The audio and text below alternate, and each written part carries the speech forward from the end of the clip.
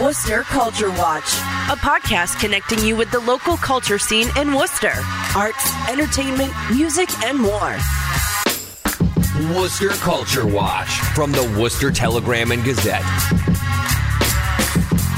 Hello and welcome to Worcester Culture Watch. This is Victor Infante, entertainment editor for the Worcester Telegram and Gazette. And today we're here to talk about one of the most pinnacle figures in American pop and global pop culture right now, who passed away this past week. Stan Lee, creator of such characters as Spider-Man, the Black Panther, X-Men, Iron Man, and the Fantastic Four, and on and on and on. The list of accomplishments could keep us here all day. So instead of rambling on myself, I've invited into the studio the manager of That's Entertainment on Park Avenue in Worcester, Mr. Ken Carson. Hi, Ken. Hey, Victor. Thank you for inviting me. Thanks for joining us. So let's start with the immediate reaction. What was your reaction when you heard Stan Lee died? Well, I think the first reaction was the same as most people, just the enormity of it. He was such a giant. The owner of the store, Paul Howley, called me and said, "Did you hear?" And I had just heard a few minutes before that. And I said, "Yes, I heard." And he said, "That's a big one." And, there's so much to say, but as a summation, that's pretty good. Because you just realize, as you said, how much he's involved with, how much of pop culture flowed from his mind. And he was 95 years old. Anyone who was interested in comics, probably just about anyone in the world who was interested in comics, Stan Lee was there before them.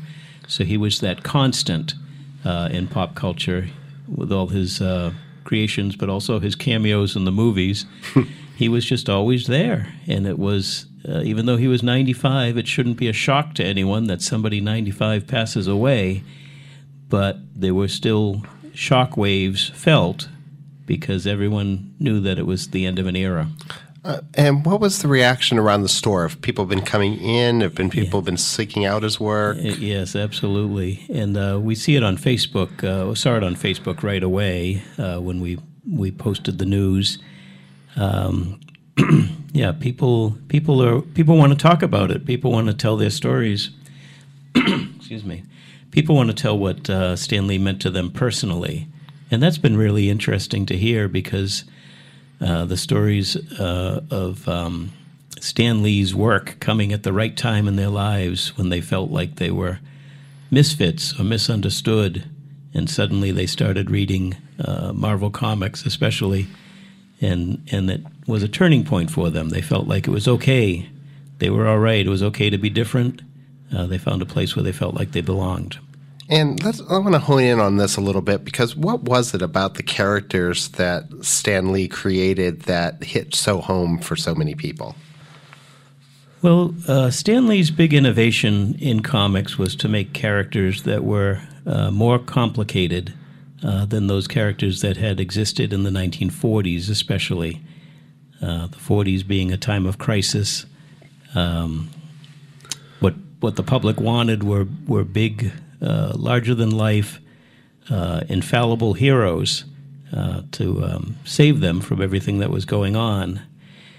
By the 1960s, an era of an awakening, Stan Lee brought people what they wanted then. They wanted to see that the heroes did great things, but they were just regular people, and they had insecurities just like they did. They might be superheroes, they might be very capable in some situations, but they could still have girl trouble, for example. Or trouble paying their bills would come up with Stan Lee's kinds of heroes. Yeah, especially Spider-Man. Both those examples for Spider-Man. Exactly. Though the Fantastic Four sometimes would run out of money.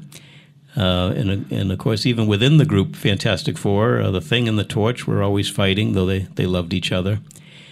So the heroes could be related to in a way that superheroes couldn't be related to previously. So people made a personal connection. For that reason, they could see a little bit of themselves in the heroes. Excellent. So what, now, of course, we've already went through the laundry list of here. Could you talk us a little bit about maybe a little bit about the Marvel method and how Stan Lee's creations differ, how he differed in that creation? Yes, as I understood it from reading about it long ago, Stan would give an artist a general idea of what he wanted in a story conference.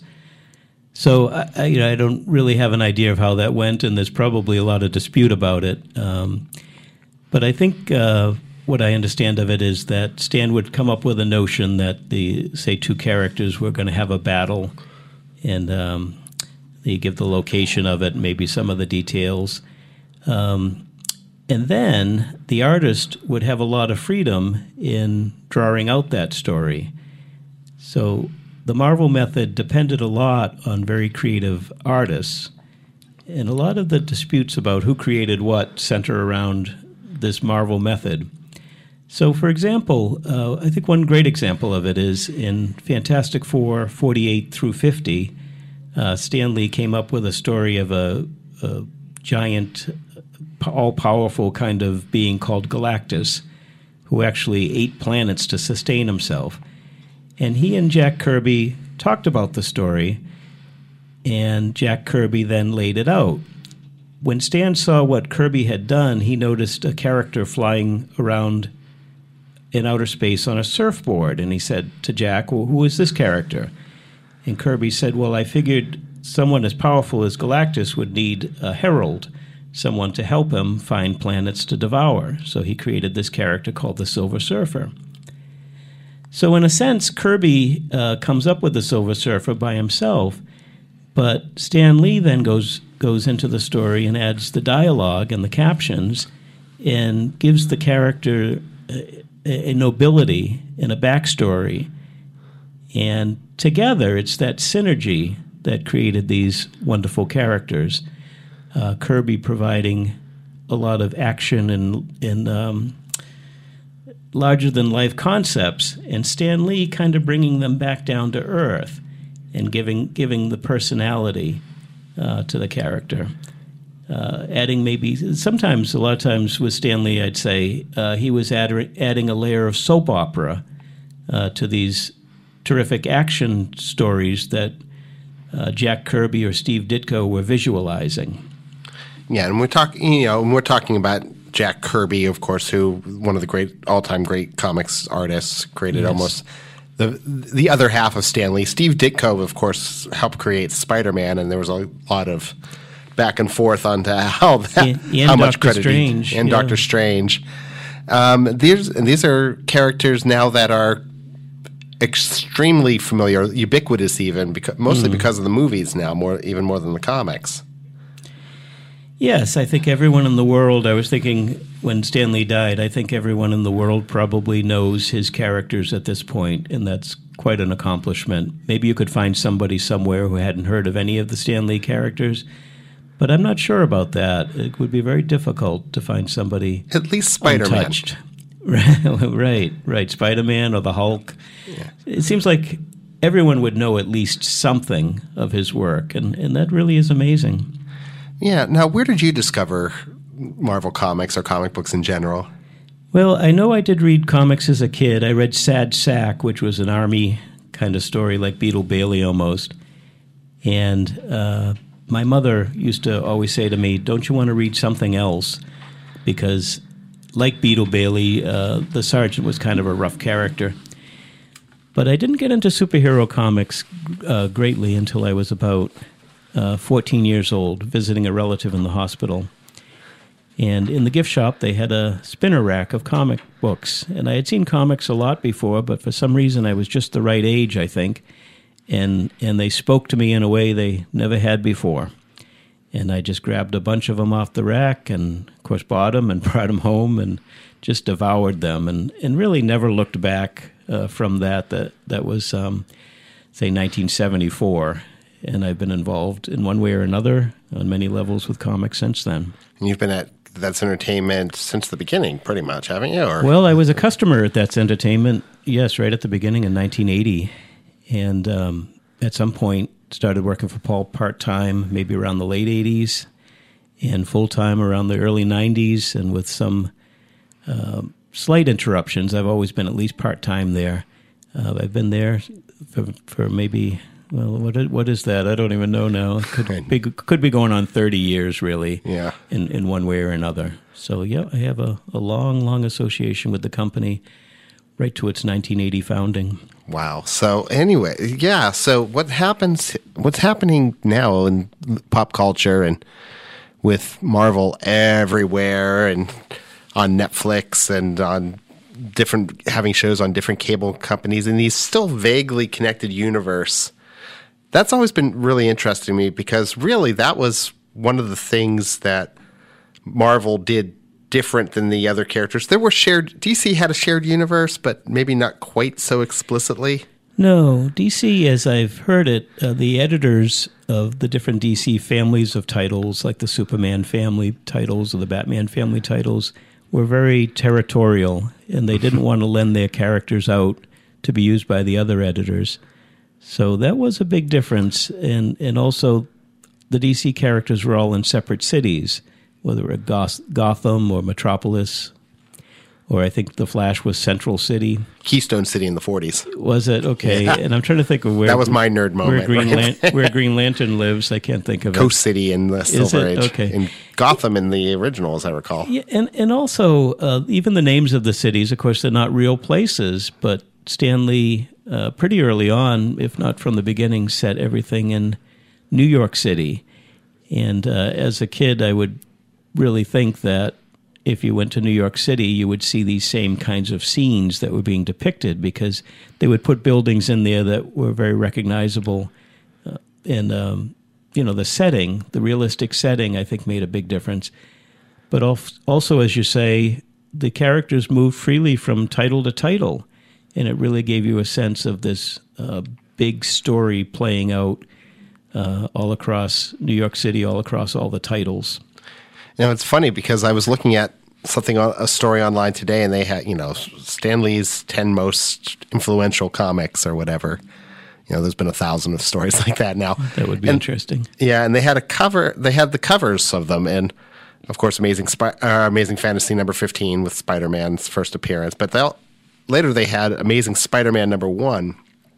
And the interesting thing about that was that it had Spider-Man on it, but it also had the Fantastic Four right there on the cover. Right. And that must have been shocking because I remember reading or even reading the comics, the reprints of the comics in the 40s when the Justice Society, that was a big innovation in shared universes from DC Comics in the 40s. But they whenever a character was in their own book, they would take them out of the Justice Society and put a fill-in member in. Interesting. Yeah. So that must have been a big certainly to put shock. Right. To put Fantastic Four on the cover of Spider-Man number 1 was almost certainly a marketing ploy more than anything else. But Stan Lee was great at that, and he knew he had something with the Fantastic Four. He had a following, a readership. He wanted to make sure they picked up Spider-Man number 1 also. Well, and that's the thing, and he had this sort of strange brilliance about him, and I do attribute this a lot to him, where he tied comic books to the pop art movement late in the late 60s. Mm-hmm. So suddenly, Spider-Man and the X-Men were pop art offerings. Right, I forget the exact phrase. I think Marvel Pop Art Productions was written in the corner box for a little while. And that's tying it to counterculture, which had to have raised a few eyebrows. Right. Yeah, for whatever reason, Stan Lee was an older person. Maybe he was in his 40s as the 60s started, but he really connected with that youth movement. I suppose he saw that that's where his market was, but for all I know, too, he was into higher consciousness also. But it really worked. Many of those characters, especially Doctor Strange, you'd have to say, dealt with very far-out concepts. Fantastic Four also. And Avengers, too. They started to deal with things like time travel and different dimensions and races of beings who had motivations that were very hard for humans to understand. So it really was kind of a trip, the Marvel Comics. I guess that's maybe what he was aiming for quite a while. They were kind of wild, out on the edge. So people that have been coming into the store since Stan died, are they looking for something particular, or is there something that's bubbling up? Well, most of the people who come into the store are long-term regular customers, so they do have a lot of comics already. But people do look at the display comics, the higher-priced comics, differently in the last few days. We've had a lot of people looking at a Fantastic Four number 48 we have in the case, because that's the first appearance of Silver Surfer and Galactus. And that Galactus trilogy is considered, I think by most people, one of the greatest comic stories ever told. Indeed. Probably the best Stan Lee, Jack Kirby collaboration that ever happened. So people are in that assessment kind of mode. As you mentioned, you saw that article. People are in that mode of really looking back at what he did and trying to figure out what the best of what he did was. Yeah, and of course, a lot of that, what is considered the best or the most lasting right now, is being reflected by the omnipresence of Marvel Studios and Marvel Comics in film and television right now. Yeah, that's interesting too, because all the news notices on Stan Lee mention Black Panther very prominently, because that's kind of the last thing a lot of people saw. And it was such a international blockbuster success. But mostly in the comics, and especially in the comics that Stan Lee wrote, Black Panther was not a major character, which is interesting. He gave the character a lot of the qualities that you see on the screen, but it wasn't until many years later that the time was right for a movie, and that Black Panther really has captured the public imagination at this point. But in terms of his work and what Stan Lee himself wrote in the old days, Black Panther was very much a side issue. And I'm not sure the provenance and the history of some of that, so I'm not going to get into it. I know I heard there was some pushback, and from Marvel, he had an exposed mouth and and they wanted to cover it up entirely. They were very worried about it for some reason. It was very strange. Yeah, I'm not sure. I think his costume has gone through some variations over the years, and I do remember at one time he had a mask more like Captain America's, where you could see the lower half of his face. I don't know. The idea of that might have been just to show that he was African American, because it might be his first costume might have been completely covering him. I'm not sure about that. I'd have to look back. My memory isn't all it used to be. Wow, there's so much detail and minutia to remember when it comes to comic books, and I don't think. Well, I do know there are some people who remember everything, and they will tell you about it online. Right, absolutely. But they're out there. I think there's still. Some of it's just funny because even some of his minor characters, oh goodness gracious, the editor at the Daily Planet, not J. Jonah Jameson, who was the publisher, Robbie Robertson. I was reading something in the Los Angeles Times. There was talking about him as a African American professional man as a character, and how understated that was, and nobody was really drawing attention to it. Yes, I would say that was a very, very understated breakthrough kind of character. And for me, I think he is actually one of the best portrayals of a journalist in comics, because let's face it, most journalists in comic books are actually really terrible at their job. Well, J. Jonah Jameson was so over the top and crazy, and Robbie Robertson was the guy who was really running things. He was very calm, the calm center of the Daily Bugle. All right. I know I want to start winding this down a little bit, but really quick before we get to the end of this, what out of Stan's favorites mean the most to you? Who are your favorites? Of the characters? Sure. I always enjoyed Hawkeye. I always thought that was interesting, that a guy whose only real skill was archery could stand alongside Iron Man or Thor, any of these super powerful characters, and still have something to contribute. I think that was probably a writing challenge at times when they were fighting some incredibly powerful villain to say, well, Hawkeye has to contribute something here. What can Hawkeye do? What key moment can he have? But they'd always manage to do it. Hawkeye would have something to do, and I think that impressed me. But also, him being a normal human, it was easier to relate to him, and he became like the entry point to a story in a way. Wow, that's an interesting choice. That didn't even occur to me, because most people are focusing on Spider-Man and the X-Men. Those are probably the two big ones right now that everybody's talking about. Well, they're not bad either, but I liked Hawkeye, and I liked Iron Man almost for the same reason, that you could picture that if you had a suit like that, you could do things. It was more of a leap to say that if you were a Norse god or if you were a super soldier. But with Iron Man, he was a regular person outside the suit. Well, super genius, but a physical human outside of the suit. But with the suit, that gave him all the power that he needed. So that also, I think, made him easier to relate to. Well, that's funny, because I thinking about Stan Lee, who really one of his great legacy is bringing humanity to comics. Right. These really human characters. That's the really human characters that resonated with you. Yeah, that's true. I hadn't thought of it that way. And also, if I could just go back to it for a second, along that line, you talked about how are people reacting to Stan Lee's death. And a lot of the people who posted on Facebook or have come into the store have said things like, "This man changed my life," which for a guy who writes comic books is quite an achievement. But when you talk to these people or see what they've written in more depth, what they're talking about is that at some point in their lives they felt alienated or misunderstood, or that they just didn't fit in. And somehow Stan Lee's stories gave them the boost that they needed at that point in their lives.